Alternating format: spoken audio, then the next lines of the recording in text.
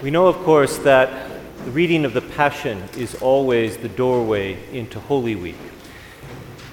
But I'd like to suggest that in some ways the most important reading, or at least every bit as important as the Passion that we hear today, is that second reading. That second reading from Paul's letter to the Philippians is the doorway into the Passion itself. Because what that second reading celebrates is the fact that for no other reason than as an act of love, God, the eternal God, the all-powerful God, the all-knowing God, our God, chose very deliberately to take on all the frailty that you and I have, except, of course, for sin.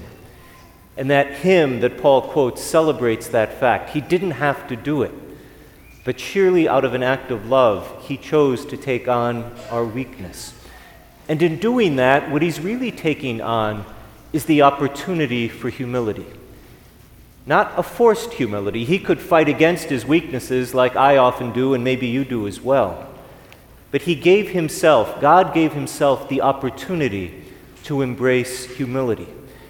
And it's humility that allows him all the way at the end of the gospel to be there in the garden and to speak with great honesty to his Father.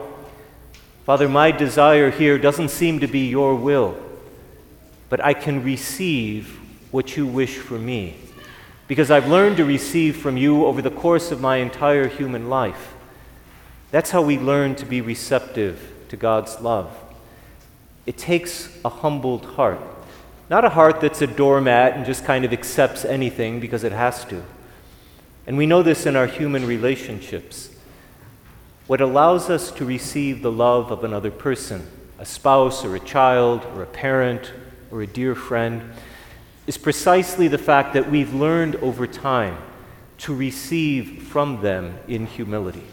And that means that in the face of a struggle or the face of embarrassment or the face of those times when we just as soon not be vulnerable and show what's in our hearts, we resist the temptation to say, I'm going to play to my strengths. I'm going to cover that up. I'm going to suppress it as deeply as I can. Think of the extraordinary opportunity Jesus had in the Garden of Gethsemane. If he'd wanted to, he could have gotten up and just walked away and left it all quietly behind. And my point is simply that at the very beginning, before the angel Gabriel came to Mary, what he chose to do, what God chose to do, was put himself in a situation where he had to be humble. It's impossible to be human without accepting a certain degree of humility. So just a little encouragement as we move into Holy Week. If you want this to be something that draws you into the whole dynamic we celebrate here, and not simply kind of waiting for Easter Sunday, and we know what that looks like, and just reflecting about what Jesus did. If we want it to actually work for us, if I can put it that way, ask yourself, what's the opportunity you have this very week to insert yourself into a situation where you'll have to be humble, or you'll have to run away? We always have the freedom. And maybe that means stirring up a relationship that we've kind of left on the back burner for months or years. Maybe that means looking down into our own hearts and saying, this is the time I want to face that thing that I've been uncomfortably avoiding for maybe months or years. To insert ourselves into a situation, maybe at work, maybe in our families, maybe in the mirror in front of us, that says, okay, this is who I am, and I'm coming out into the light, and I'm going to have to trust that you will receive me with all the love with which the Father received Jesus that night in the garden. There's no other key that unlocks the door to Holy Week than the embrace of those opportunities we have in our life to humbly go before God and simply say, this is who I am.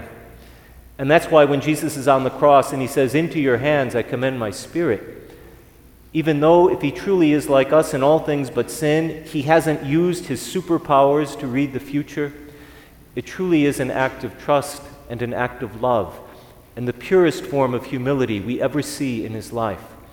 And while you and I won't do that as perfectly, we do have the opportunity somewhere in our life to embrace that same offer. Where, as we sit here on Sunday morning in the snow, where for you or for I is the greatest invitation to embrace a humility this week? If we're able to do it, I promise you, when we gather again next Sunday morning, it will truly be a transformative day.